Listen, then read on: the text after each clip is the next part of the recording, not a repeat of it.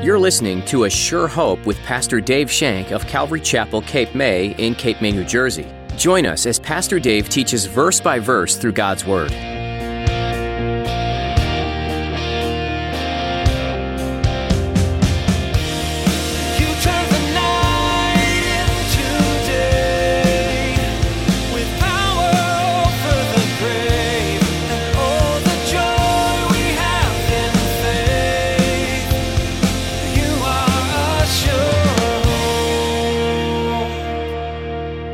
The true shepherd or an under shepherd must have a heart of love for Jesus first and foremost. The primary thing in your life should be your love for Jesus Christ. Just like it's the primary thing in the sheep's life, to love the shepherd. And Jesus is the good shepherd. He is the true shepherd. The sheep love the good shepherd, the true shepherd, and love him with all your heart. He was asking Peter, do you love me? Because having a heart for Jesus means you will have a heart for his sheep. Peter, in shame and fear, resorted to fishing when everything fell apart. But Jesus had bigger plans in store for Peter. He wanted him to be a shepherd of God's people, to love, care for, and protect them. But as Pastor Dave teaches today, this love for others has to flow out of first a love and passion for Jesus. Now here's Pastor Dave in the book of John chapter 21 as he continues his message, Fishermen to Shepherds.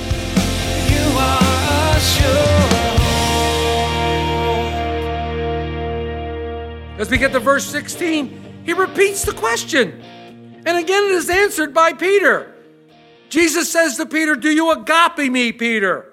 Do you agape me? He said to him again a second time, Peter, son of Jonah, do you love me? And he said to him, yes, Lord, you know that I love you. Jesus said, tend my sheep. Once again, Jesus says, Peter, do you agape me? Agapeo, do you agape me? And Peter said, you know, Lord, that I phileo you. I love you as a brother. Jesus replies, tend my sheep. Tend my sheep. In verse 17, Jesus asked one more time, a third time. It's interesting that Peter denied him 3 times. And now he's re-asking him 3 times, do you love me? But this time, it changes. Verse 17, he, Jesus, said to Peter the third time, Simon, son of Jonah, do you love me? Peter was grieved because he said to him the third time, do you love me? And he said to him, Lord, you know all things. You know that I love you. Jesus said to him, feed my sheep. What's interesting here is when Jesus asked this the third time, he said, Peter, do you phileo me? Do you love me with a brotherly love, a fond love? Do you love me that way? He came down to Peter's level. He met Peter right where he was. This grieved Peter's heart. It grieved it. You could almost hear it in Peter's voice. He says, Lord, you know all things. You know I love you. What a great statement. Jesus did know Peter's heart. Jesus knows your heart. He knows what's in your heart today. He knows the pain, the sadness from being isolated. He knows the fears and the anxieties you're feeling. You're asking questions like, will we ever get back to normal? Will I ever have a job again? Will I have rent to pay my family? How am I going to buy food? What's going to happen to me? And he's asking us the same question that he asked Peter. Do you love me more than those things? Do you love me more than your job? Do you love me more than the rent? Do you love me more than anything? Can I supply those things for you? Do you love me in that way? Jesus told him to love him with all our heart. Can you do that where you are today? Can you say, I love him with all my heart? How are you going to answer the question when Jesus says, do you love me? Because he's asking that question today, just like he asked Peter. Do you love me? It's interesting that some commentators believe that this is what grieved Peter, because Jesus challenged his sincerity. Peter's response was sincere. He had learned that he couldn't trust himself. He was not in a place where he could say that he loved the Lord unconditionally, and Jesus knew it, so he came to Peter's level. Brothers and sisters, the Lord wants to meet you today right where you are. He wants to meet you right where you are. He will meet you in the midst of your pain. He will meet you in the midst of your fears. He will meet you in the midst of your anxieties, and even in the midst of your sin. He will meet you there. And he will meet you there when he will ask your question about your love for him. Why? Because he wants you to bring you back into that place where you're loving and trusting him completely. He knows that there are things that are getting in the way. He knows that there is fear and anxiety and fret. He knows all that is getting into the way because of this coronavirus thing. And he wants you to say, shed all that, get rid of all that, and come back into a deep relationship with me. Come back to me. Jesus was calling Peter into a deeper relationship, deeper than Peter had ever been before with his Lord. Only a complete love for Jesus could carry him and the other disciples through the times that awaited them, through the things that were going to happen to them in the future, and Jesus knew that. Jesus knew that they had to be abiding in him. They had to be abiding in him. It would be the love for Jesus that the Apostle Paul will say compels him, constrains him. That love of Jesus, that is a complete love of Jesus. You might not be there at this time, but Jesus will meet you right where you are, and he will bring you to that place. He will bring you to that place. He's calling you, he's calling all of us to come closer, come deeper. Jesus is calling you because he knows what's happening is disturbing to you. And he wants you to feel his presence. He wants you to be comforted. He wants you to have that perfect peace, that shalom, shalom, that only he can give. He replies to Peter, feed my sheep. Feed my sheep. Jesus hadn't reprimanded Peter or the others for going fishing, has he? But he wanted them to understand, and he wanted them to know that fishing was no longer going to be their main occupation. It was no longer going to be their main business for life. And what's interesting here, have you noticed the progression Jesus used in his answers? In verse 15, Jesus says, feed my lambs. In verse 16, he said, tend my sheep. And in verse 17, he said, feed my sheep. Each time Jesus answers Peter, he gives him a new sphere of service. He gives him a new avenue of service. He's taking Peter from being a fisherman and he's making him into a shepherd, which happens to be the name of today's message, from fisherman to shepherd. He's taking him from the job that he had of fisherman, and now he's giving him a new command to be fishers of men by being a shepherd. What does a shepherd do? A shepherd guides the sheep. A shepherd tends to the sheep. The shepherd protects the sheep. The shepherd comforts the sheep. And the shepherd feeds the sheep. And this is what Jesus is now telling Peter that he's going to do. This is your new call, Peter. You might have been excellent at fishing, but you're even going to be better at being a shepherd and fishing for men. You're even going to be better than that. He said, feed my lambs. What are lambs? Little sheep. They're young ones. And what I took from this is, be careful with the young ones. You know how Jesus loved the children. You know how he loved the little ones to sit on his lap. Suffer that you would not let the little ones come to me. Anyone who does something to these little ones, they might as well tie a millstone around their neck and throw it into the ocean. Be careful with the little ones. Take my little lambs and nurture them. Raise them up. Now, he could be talking about very young children, a la children's ministry, or he could be talking about new believers. Young lambs, young sheep, just come into the fold. Help them to grow, help them mature. Is it interesting that Peter is going to say, grow in the grace and the knowledge of our Lord and Savior Jesus Christ? And that's what a shepherd tells his sheep. Grow in the grace and knowledge of the Lord Jesus Christ. Tend my sheep. Well, here he's saying, watch over them. Watch over them. And I don't know. Peter gets a bad rap at times, but he's a pretty smart guy. And he's going to be a lot smarter once the Holy Spirit, once he becomes baptized with the Holy Spirit. We'll see that in a minute. But Peter's a pretty smart guy. When he's told to watch over the sheep, did he remember Jesus' discourse on the good shepherd? The difference between a good shepherd and the hireling? How the good shepherd gives his life for his sheep? How the sheep hear his name and they know his name? Did Peter recall that? I think he did. Peter, feed the sheep, but take care of them as a shepherd would care for his flock. Guard them, guide them, protect them, feed them. What is the feed that Peter was going to give the sheep? Their main source of food is the Word of God. The Word of God is the main source of food. Why?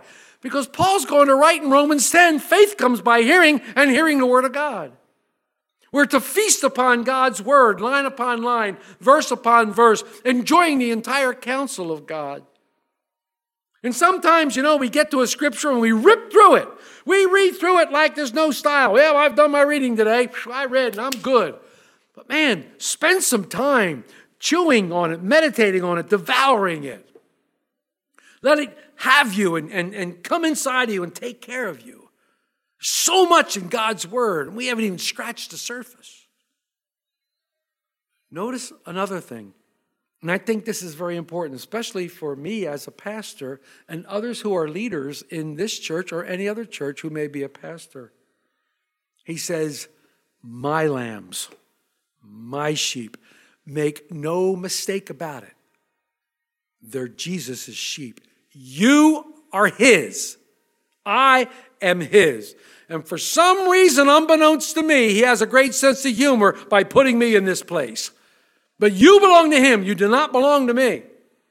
But He's telling me to care for you, to help you, to feed you. And that's why we have God's Word in front of us. That's what He's telling us. They're Jesus' sheep. Because why? Because Jesus laid His life down for the sheep. And He's entrusting this care and the welfare of His sheep into Peter's hands and into every other person who comes in a pastoral role. And wow, you talk about an awesome responsibility, but also talk about a scary responsibility. Why is love so important to Jesus when He asked Peter these questions? Peter, do you love me? More than these, do you love me? Why is that so important? Well, I think it's so important because a true shepherd or an under shepherd must have a heart of love for Jesus first and foremost. The primary thing in your life should be your love for Jesus Christ. Just like it's the primary thing in the sheep's life, to love the shepherd. And Jesus is the good shepherd. He is the true shepherd. The sheep love the good shepherd, the true shepherd, and love Him with all your heart. He was asking Peter, do you love me? Because having a heart for Jesus means you will have a heart for His sheep. If you don't have a heart for Jesus, you won't have a heart for the sheep. Likewise, those of you who are born again, having a heart for Jesus will make you have a heart for others. Make you want to share with others the love of Jesus Christ. Make you want to share with others what God has done in your life. What's interesting, again, to me, is that in 1 Peter, in chapter 5, Peter kind of wraps all this up. He kind of makes sense out of all this, and he kind of interprets what Jesus is saying here. Listen to what he said in verses 1 to 4. The elders who are among you I exhort, I, who am a fellow elder and witness of the sufferings of Christ, and also a partaker of the glory that will be revealed, shepherd the flock of God, which is among you, serving as overseers, not by compulsion, but willingly, not for dishonest gain, but eagerly, nor being as being lords over those entrusted to you, but being examples to the flock. And when the chief shepherd appears, you will receive the crown of glory that does not fade away. Peter's taking Jesus' command to him And he's interpreting it right there. And he's giving that charge to others. He's giving that charge to others, elders in the church, those who would shepherd God's people. Don't lord it over them. Don't do it out of compulsion. Don't do it out of gain, because there is no gain except the love of the Lord. Don't do that for money. Don't do that for prestige or whatever, or honor. Don't become a superstar. There's only one superstar in this church, and his name is Jesus Christ. Don't do it for any other reason, because the love of Jesus Christ is placed in your heart. And what he's given me for Calvary Chapel Cape May is called a burden. It's a burden. And I feel like the Apostle Paul when he said, woe to me if I don't preach the gospel of Jesus Christ. Woe to me if I don't preach Christ and Christ crucified. Woe to me if I don't preach the cross. That's the heart that Christ has given me. And that's what Peter is saying here. And that's what Jesus is saying to Peter. And it trickles down. Jesus told Peter, and then Peter comes and tells his elders, just like Paul wrote to Timothy and Paul wrote to Titus, telling him and those two about appointing elders in the church. You see this happening. But Jesus here is transforming Peter. He's taking him away from the fisherman attitude and the fisherman persona and making him a shepherd, a true shepherd of God. A shepherd is truly a fisher of men and much, much more. Notice, Jesus had not disqualified Peter. Just because Peter failed, he was not disqualified. Jesus restored him and refreshed him with a new hope, with a new life, with a new joy. Peter was back in the game. Peter was back in the game, man. And what's even cool, as you go through the book and as you go from the Gospel of John, and if you go into the book of Acts, you see some amazing things by our man Peter. You see some absolutely exciting things by our man Peter. Here you have this shaky, impetuous, insecure Peter being transformed after he was baptized with the Holy Spirit. A few weeks later, this guy who crumbled under the pressure when his master was arrested and couldn't say even anything to a little girl, doesn't preach one, doesn't preach two, but in the first couple chapters of the book of Acts, he preaches 3 sermons. 3. First day of Pentecost, he boldly declared to the crowd that Jesus is the Messiah. 3,000 people got saved. After God healed the lame man on Solomon's porch, Peter preached another sermon of repentance. 5,000 were saved. After Peter and John were arrested at the Gate Beautiful by the chief priest, he defended his faith and he told the elders that by no other name could one be saved except through Jesus Christ. I love this. Denied the Lord 3 times, but then he makes 3 affirmations of Jesus' love and he gives 3 sermons defending that love. Coincidence? I don't think so. I don't think so. Think about it, folks. Think about it. I don't know about you, but Peter's story, my story. Peter's story is my story, and it's yours as well. We all know that we need the risen Savior who is willing to welcome us back, even when we've disappointed him. A Savior who is always faithful, even when we're faithless. Get the picture of the faithful father standing on the porch, waiting for the prodigal son to come back with his arms wide open, having a worryment on his head. Where is my children? Why don't they come back to me? Jesus is always waiting for you to turn, and he's always standing there with his arms wide open to welcome you back. You can never drift too far. Peter denied him to his face, denied him 3 times. But Jesus is always with us, and he is just a whisper away. There's a bit of Peter in all of us. We're all weak when we face temptation sometimes. And I don't know about you, but I feel like Peter. I don't know how many times I've dropped the ball. I don't know how many times I've allowed fear to paralyze me. Or how many times I've kept a spiritual scorecard to remind myself how many times I've struck out. Sometimes you think, well, God's grace can only go so far.